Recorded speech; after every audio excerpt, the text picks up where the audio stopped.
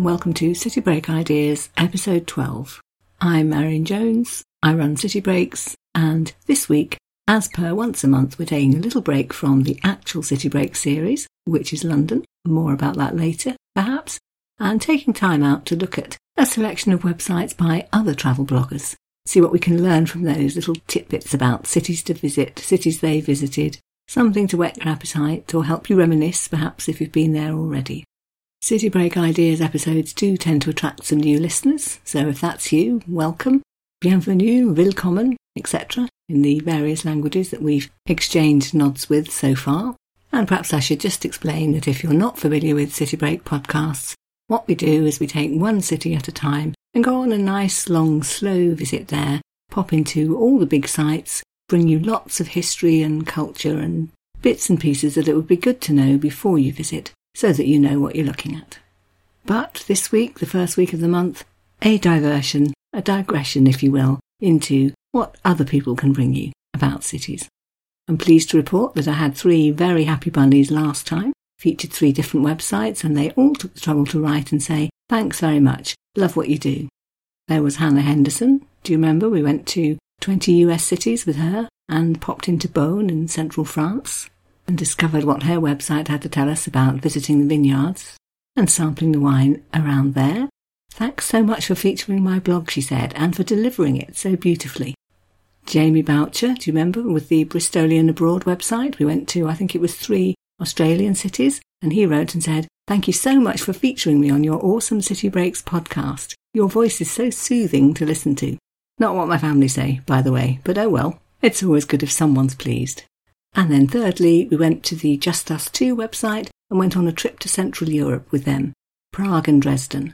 It's so strange, they wrote, listening to somebody else talk about our trip, bringing it to life again. So this month then, 3 more absolutely fabulous websites. I think I could actually have done a whole episode on any one of the 3, but I've squeezed them all into this one, so I can promise you a veritable extravaganza of ideas, and I really think we ought to get straight into it. Okay then, so the first website is abfabtravels.com. Just a reminder that I'll put the links to all the websites at the end of the show notes so that you can find them.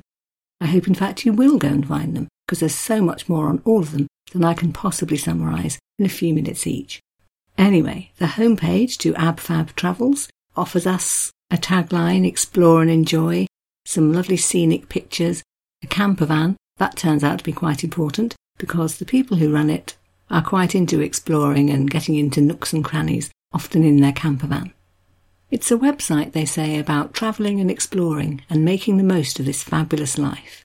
No regrets and no I wish we had when we were younger. And then one of my favourite Latin quotations ever, Carpe diem, seize the day. Don't hang about, go for it. You can hear already that I loved this website. It's run by Jane, and it's mainly about the travels she's been on with her husband Peter, I think mostly relatively recently since their children have grown up and gone off to do their own thing. They've got the camper van, they've got a motorbike, and they set off to all kinds of places. There's a cycling trek in Cambodia, a fabulous tour of China, a trek in Peru, and a tour of Japan by train. We love to hike, bike and ski, it says. So you'll find articles about those activities here, but we also like good food and wine and whiskey. We love to explore cities, discover art and culture, and visit places of historical interest. You're surely getting the idea about my not being able to cover a tenth of what there is on there. So I'm just going to make a very brief mention of some of the non-city-based posts before we get down to the main business. So there are lots and lots of Lake District posts, Lake District in the UK that is, if you're listening abroad. There's a road trip through Scotland which took in Orkney and Skye and quite a lot of whisky and distilleries. There are 20 plus posts on North America, hikes, the Yellowstone National Park, a visit to Graceland, a bit more whisky. There's Jersey and Italy and England and even a little section I like the look of called Have Dog, Will Travel, which tells us all about how the newest arrival to the family, Lucky Jasper, is taken along on many of these jaunts. But for today, I wanted to focus on the tour of Japan, and specifically on a couple of the cities that Jane visited. So it's a tour by train, with actually some very helpful details about how to get hold of a thing called a JR Pass, which is the save some money rail pass that lasts, I think, 2 weeks and you can use to go all around Japan. So if you are planning a trip or even just musing about the possibility, that'd be very helpful. Anyway, Jane and her husband flew to Tokyo. Then they went on, I think they were there about 2 weeks. They went to the Hakone National Park, to Hiroshima, to Kyoto, and to Osaka, from where they flew home. I don't think I've covered Tokyo on any of the podcasts yet, so I thought, right, let's do that. And again, far more detail than I can possibly recount, so I've picked just a few things, and I did want to mention there are lots and lots of photographs which really will give you a lot more info as well. So, in Tokyo, they made a bit of a point of visiting some of the parks, the wonderfully named Yoyogi Park, which I hadn't heard of, and the Ueno Park, which I think is possibly the largest and certainly the best known of Tokyo's parks. The place to go if you're in season, actually, to see the cherry blossom. I have very fond memories of doing exactly that. One of our sons did a teaching English year in Tokyo, and we went out for cherry blossom season, and I distinctly remember walking around this lovely park full of huge blue picnic blankets, often with only just one person sitting on them. And our son explained to us that if you were the junior member of your office during cherry blossom season, it was your job to take the office picnic blanket to the park, bag a great spot, and sit on it until everybody else arrives. As Jane explains, Tokyo is a huge, sprawling, vibrant city with many different areas, and each one has its own character. So I picked out a couple of the ones she visited, just to mention. Ginza, which she describes as a really buzzy modern area, regarded as the high-end shopping section of Tokyo, and Shibuya, described as another happening district. The big thing about Shibuya seems to be it's a massive intersection of roads, and as Jane explains, the pedestrian lights all come on at once, and suddenly you've got a mass crisscrossing of people from every spoke of the crossing. I do remember that. It is entirely baffling. To pick out just a couple of the sites that she mentioned, the Sky Tree, which is the tallest freestanding steel tower in the world, overlooks the city, of course, in every direction. You can go up to floor, wait for it, 350, or if that's not exciting, stroke nerve-wracking enough, you can actually go higher, up to the 450th floor. I'm not quite sure which Jane did, but she says, rather cheerfully, it was bright but a little hazy, and the views were good but not quite clear enough to see Mount Fuji. Which reminded me that was another great feature of being in Tokyo. Had you or hadn't you yet seen Mount Fuji, or Fujisan as the Japanese seem to call it? I do remember you can go on a day trip out of the city to see it, and when you go to buy your tickets at the train station, they've actually got film footage in real time of Mount Fuji that day, so you can make a decision as to whether it's likely to be clear enough to see it properly when you get there. Handy. And Jane also describes a day trip from Tokyo out to somewhere called Kamakura. It takes about an hour, and one of the main things to do there is to walk the shrine trail, on which you will see the great Buddha. Now that's an enormous statue. And also to visit somewhere called the Hasadera Temple, which, as Jane points out, has beautiful, extensive grounds. So a nice day out of the hustle and bustle of the city of Tokyo. Going to move on to one of the other cities that Jane describes visiting, Hiroshima. We didn't actually go there when we were in Japan, but I do remember my son saying of all the things he'd done in the year he was in Japan, the visit to Hiroshima was possibly the most memorable. As I'm sure you know, the name is world famous because of the terrible event that happened there in 1945 when the atom bomb was dropped on the city, and a visit there today is likely to centre around the Hiroshima Peace Memorial Park. Clearly that's going to be a difficult visit in many ways, and this is what Jane had to say about that. It has to be said that a whole tourist industry has grown up around the dreadful events of 1945, but the emphasis is very much on remembering, learning and peace. There was a tone of respect everywhere we went. The Peace Memorial itself is built around the exhibition hall, which was the only building left standing after the bomb had dropped, and which is now a World Heritage Site. There's a cenotaph, an eternal flame, a memorial dome, and an archway with a stone chest beneath it, which contains the names of all the people who died as a result of the bomb. There's a separate children's memorial, the Children's Peace Monument, erected in memory of one young girl, Sadako Sasaki, who died of leukemia as a result of the bomb, and so she stands for all the other child victims and all the people who weren't killed on the day, but who died afterwards, victims of the after effects. It is, of course, first and foremost a place of remembrance, but it's also a place for learning, for teaching today's generations about what happened. Here's what Jane writes about that. The museum in the Peace Park presents the facts of what happened when the bomb exploded on Hiroshima and concentrates on the stories of individuals. On display are the actual clothes that people, children, were wearing when the bomb exploded.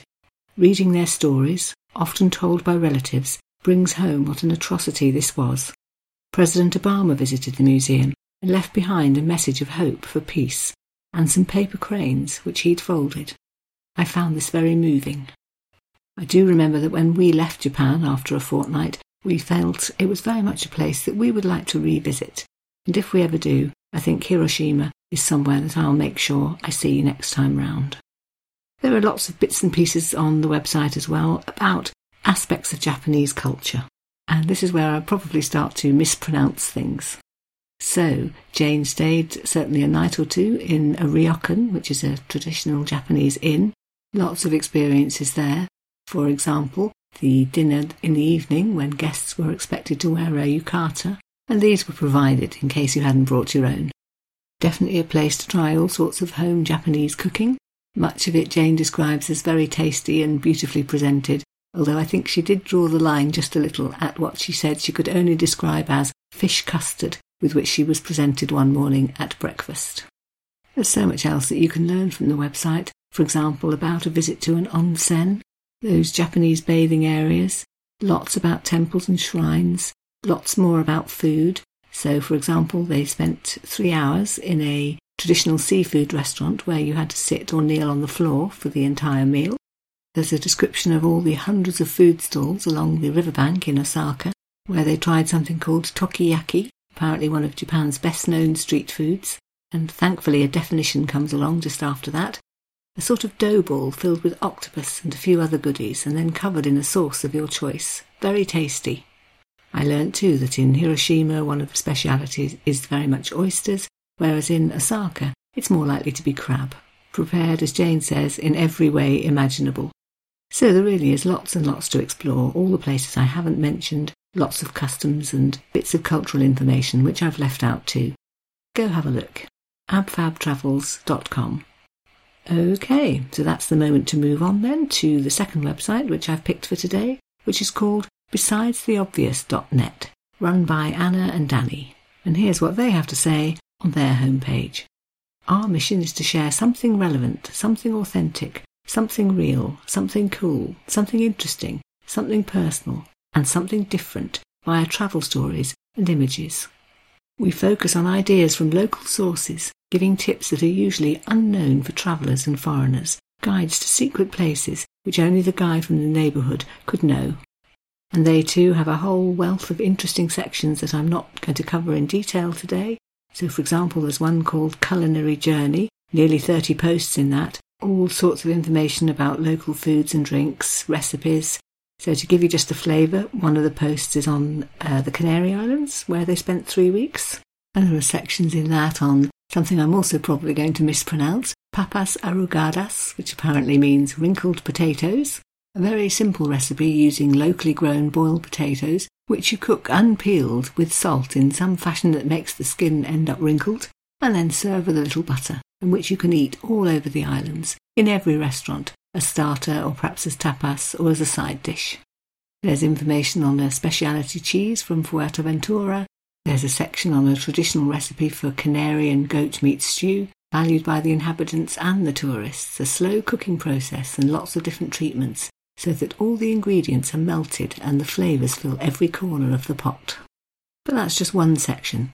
There's also a whole lot of bucket lists, and I think my favourite was the bucket list to London. 70 things to do in London, a real mix of must-dos and quirky things. Lots of things which are indeed very London experiences which wouldn't cost you really anything at all. And it's not just a list, because everything on the list is a link down to more information, where to do it, how to do it, whether it'll cost you anything, etc. So just as a flavour, the top 5 on the list are catch a cab, go on a double-decker bus ride, take a loop on the London Eye, go to a West End musical, explore Chinatown. I quite like number 8 and 10 as well. Get a selfie in a red phone cabin, and get lost in Harrods. And then there are all their destinations, lots and lots in Europe, Africa, Asia and South America. And I've picked out just 2 cities to feature today. One is a City Breaks favourite, and then I went for the other end of the scale, somewhere I'd actually never heard of, never mind had any idea how to pronounce. I was drawn to the post on Seville in Andalusia, southern Spain, because as you may well know, there's a City Breaks series on Seville. And as soon as I read the opening lines, I felt as if I was right back there. When we arrived, they've written, Seville was empty. It was siesta time, and I must say whoever invented this tradition was a very smart person. You basically cannot handle being outside during the afternoon hours. And I kept finding things that I recognised, but which would be very interesting for somebody who hadn't been to Seville, a sort of what might you go and see and what would it be like sort of list. So they went to the cathedral and the Giralda and the Alcazar. Here's what they had to say on Santa Cruz, which is a little area of tiny streets, one of the oldest parts of the city.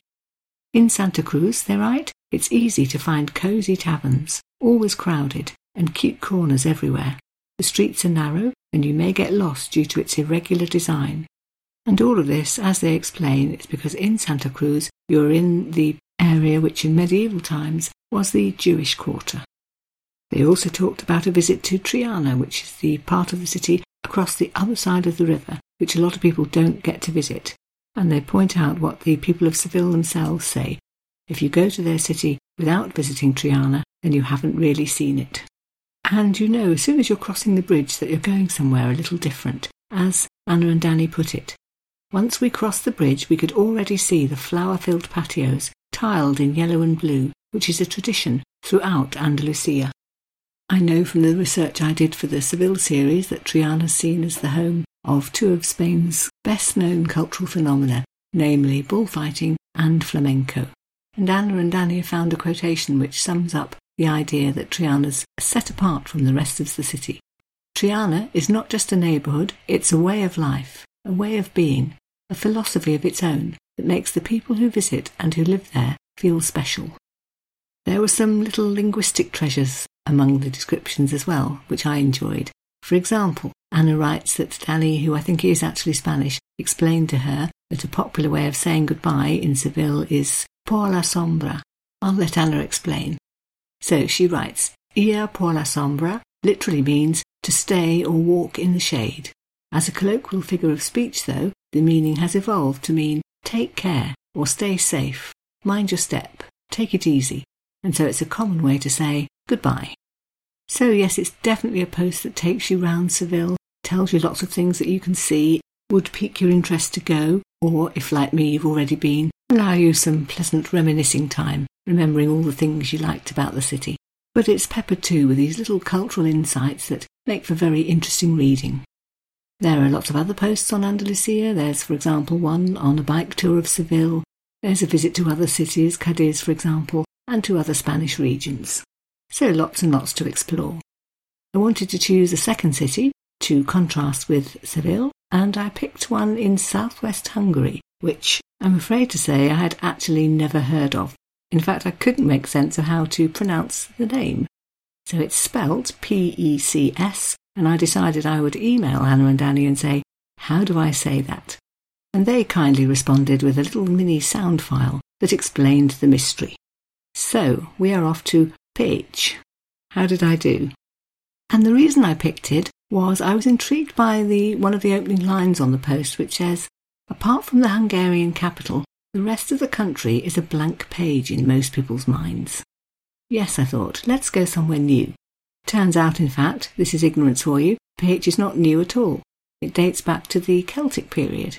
It was an important commercial centre in Roman times, and these days it's a young university city. The university, incidentally, being one of the oldest in the whole of Europe, and dating from 1367. Who knew? Apologies, perhaps many people did, but I'm not one of them. Anyway, there's an interesting post on all the things that you could see if you were visiting the city. About a dozen places, each one with links for more information. So there's a lovely main square. There are mosques and a cathedral and a synagogue, very much an indication of its interesting and checkered history. There are a couple of art museums, one of which is dedicated to one particular Hungarian abstract artist, one Victor Vasarely. I looked at the reviews on that. They were a bit mixed, I have to say, but the one that I thought summed up the visit read, "It was as if I had dropped into the 1980s. So even if you're a big fan of 1980s art, I bet most people haven't thought of going to that museum. I hope I'm doing a good job of giving a flavour of this website, but I hope too that actually what you'll do is go and have a look, because there's so much more to explore. Just as 3 examples picked pretty much at random, there's a post called 8 of Europe's Loveliest Non-Capital Cities. There's one on the wine cellars of Villany in southern Hungary, and there's another one entitled Let's Get Lost in Catalonia. That one deals with, I think it was 10 separate villages that if you were on a driving tour and wanted to poodle about but not miss the loveliest villages, would be the one to check. So, go find if you have the time. Besides the obvious, .net. So, follow that. And indeed I can, because the third website I've chosen for today is also absolutely chock full of stuff that you want to know if you like travelling. It's called brightnomad.net, and it opens with the wording, Welcome. Bright Nomad is a travel blog about exploring local cultures around the world. Browse the site to find beautiful destinations, stylish city guides, cultural travel articles, clever trip planning tips, vegan restaurant reviews, and advice from an experienced digital nomad. And it doesn't disappoint. I had a good browse, and yes, I did find examples of all those things. And I was intrigued too by the information about the site's author, Tal, who says, I've been a digital nomad since 2009, visited about 40 countries around the world, and have a strong passion for travel photography. And actually that is one of the highlights of the site, the photos. She says, I'm originally from Tel Aviv, where I still spend my winters. In summer, I head out to different places each year, and my favourite city is London. That's nice to hear. I think London's very nearly my favourite city too, just possibly pipped by Paris. I hope Tal, along with lots of other people, is going to enjoy City Breaks London, the series that we are currently in the middle of. Okay, so back to the website. There are again lots of different sections. There's one called Virtual Travel, which had, I think, about 10 different posts, lots of them on Italy, so all sorts of ideas for discovering more about these cities in moments when you can't actually go and visit them personally, including some virtual tours. There's costs and details and dates and pictures. An entirely separate section is entitled Vegan Travel. I think there were about 15 posts on that, and I checked out the one on Warsaw. I was intrigued by that because in my experience in Central Europe, you don't get on all that well if you're a vegetarian or a vegan, and I wondered if Tal could tell me differently. And sure enough, she addressed it head on. Did you know, she writes, that Warsaw is a really vegan-friendly city? I didn't until I visited and discovered a vegan heaven. She goes on to explain that she spent about a week there, that she'd looked up vegan restaurants in advance on a website called Happy Cow, and learnt that there were no fewer than 38. And, as she says, that's 100% vegan restaurants, not vegetarian places or those that just offer some vegan options.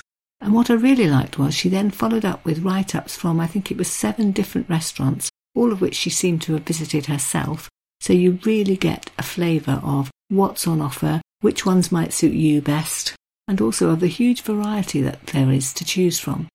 So there were vegan versions of traditional Polish food, for example. She found a vegan Italian restaurant which offered over 20 types of vegan pizza.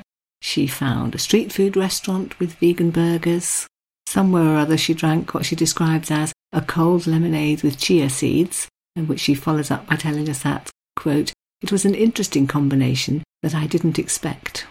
You find out for each restaurant what the atmosphere was like, along with great photos, of course, whether you can sit outside, was there an English version of the menu. I finished the post really feeling that if I were off to Warsaw and wanted a vegan restaurant, this would be a post that, without lecturing, would tell me all the stuff I wanted to know so that I could pick the one that would really suit me best. The third section that I really liked was her advice pieces on being a digital nomad. Detailed, in-depth. When I read it, I really felt as if she wanted me to know how to do this, if that was my thing. There were whole sections on the sort of jobs that lend themselves, a much longer list than you'd think, on where you could go to do courses to get your skills together so that you really have lots to offer. information on where to actually find jobs. And that wasn't just a throwaway paragraph. That was a list of, I think it was nearly 40 links that you could actually try. Real websites with real jobs. Stuff on how to do a remote interview, how to prepare in advance. Really very comprehensive. Anyway, let's get on to the destinations, of which there are also loads. 20 or so countries, lots of them in Europe, but including some unusual ones. Lithuania's there, Albania, and also further afield, Japan, California, Israel. What to choose? I went for Scotland. There's Edinburgh, there's Loch Lomond, and there's one on how to spend a weekend in Glasgow. Now I know that tourism-wise, Glasgow often plays rather second fiddle to Edinburgh, so I was intrigued to know what could I do on a weekend in Glasgow. And straight away I'm told you can sample a nice mix of culture, history, the urban, nature, good food and entertainment. There's a suggested itinerary with, of course, the things you'd expect, the cathedral, some of the galleries and so on, but nice little asides as well. So this one, for example, on outside the Goma, which is Glasgow's modern art museum. Right outside, the statue of the Duke of Wellington on his horse with a traffic cone on his head is one of the most hilarious city icons I've ever seen. You have to see it. There are ideas for more unusual museums to visit, for example Tenement House. You might know that the tenements were infamous in Glasgow, built at the turn of the last century, I believe, and slowly turned into slums, crowded housing areas where living conditions were really difficult. And one of them was turned into a museum when the last owner died, and you can go around and find out what life was like there. For a brief moment you'll really feel like you've gone back in time, as Tal puts it. Then there are suggested lunch stops. There's a wonderful sounding vegan pub called the Flying Duck, which offers evening entertainment, comedy, live music, that sort of thing. Or if you want to see a bit more of the nightlife, you can go on the Glaswegian Nightlife Experience, where a local guide will take you round what Tal refers to as the coolest nightlife spots in Glasgow, from a Scottish brewery to upmarket cocktail bars. And, ladies and gentlemen, we are still on day 1. There's lots of ideas for day 2 as well. And just to pick a couple of highlights, so the Mural Trail, which Tal describes as one of the loveliest surprises in Glasgow, and there's a street art tour where a local guide will take you round and explain all the stories behind the artwork that you're looking at. The City of Glasgow, she tells us, actively supports street art and invites artists to cover its grey, empty walls with spectacular artworks. Or you could go on the Music Mile tour. Did you know? I did not, that Glasgow has been a UNESCO City of Music. Then there's the Botanic Gardens, or day trip ideas. You could go out to the Highlands, or to Loch Ness, or Loch Lomond. All of this with all the links that you need to make it actually happen, and a good sprinkling of photographs. And just finally, I went on one other post, attracted by the photograph and by the headline which read, Tirana, the fabulous colourful houses of Tirana, Albania. I'm pretty sure I've never thought of Albania and the idea of anything colourful as being linked, and so as soon as I read the sentence which said, facades across the city were painted in bright colours, walking round the city's a real treat. I spent hours every day exploring and taking photos of the colourful buildings. I was hooked. An explanation is given about the mayor, one Eddie Rama, who had the idea of getting people to brighten up, redecorate, repaint the old facades of the city, and explained his reasoning as follows. The rehabilitation of public spaces revived the feeling of belonging to a city that people had lost. There's actually a link on Tal's site to a TED talk by the mayor where he explains much more, but she quotes a bit more too. The mayor talks on there about other changes that occurred following the repainting, how the city was revived, people started to drop less litter, they started to pay their taxes, they started to feel that the streets were safe. So all of that's great, but what's even better is the most fantastic array of photos that Tal has put on there. Just go and have a look. Every one adds to the idea of it being a positive project that changed people's lives, but also they're just lovely in their own right, quirky, interesting, eye-catching, and so it's good to read somewhere on there that actually some of those photographs are for sale. So if you want a very unusual and cheerful photograph next time you're redecorating a room, go and have a look. There's lots more information about Tirana too, lots of links to things to do, where you can stay, what guided tours are on offer, what museums there are. I was intrigued to know that there are actually 2 museums known as bunk art museums. No, me neither. There are caves to visit, there are castles to explore. If you're one of the many people who knows absolutely nothing about Albania or Tirana, then this is the post you need to fill you in. And so, I think we're coming to the end of the episode today now then. I hope you agree that really our cup runneth over. There have been so many interesting different things to go and think about. And I must say a hearty thank you to all 3 of the people who run those websites for letting me go exploring and cherry pick some of the many, many goodies which I found there. Can I remind you that I'm always looking for more ideas for the City Break Ideas episodes, so if you know anybody who runs a travel website that people would enjoy exploring, do send them my way. 3 different ways to get in touch. You can leave a comment on the blog on the citybreakspodcast.co.uk website. You can email citybreaks@citybreakspodcast.co.uk, or you can find us on Twitter @citybreakscast. I'm hoping that the first episode every month is going to contain City Break ideas, as long as people keep them coming. Okay, so next week then, back to the main plot, i.e. the City Breaks London series.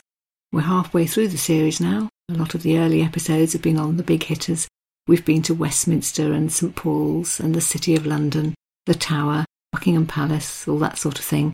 And next week's episode is on the fun parts of London, the Strand, Covent Garden, Piccadilly. You'll be hearing where to get the best traditional roast dinner in the whole of London. And yes, it will be served by waiters at the table, carving it under a silver dome. We'll find out too how to get to London's oldest theatre, where you're likely to find ghosts. You'll even find out why Piccadilly is called Piccadilly. So, look forward to seeing you there. As you know, it's a City Breaks tradition that where possible I like to say goodbye in a relevant language, so of course today, after thanking you for listening, I'm delighted to use that lovely Spanish phrase which I've learnt from one of today's websites, which bids you farewell, but also hopes that you'll stay safe. So here we go then, goodbye in Spanish, por la sombra.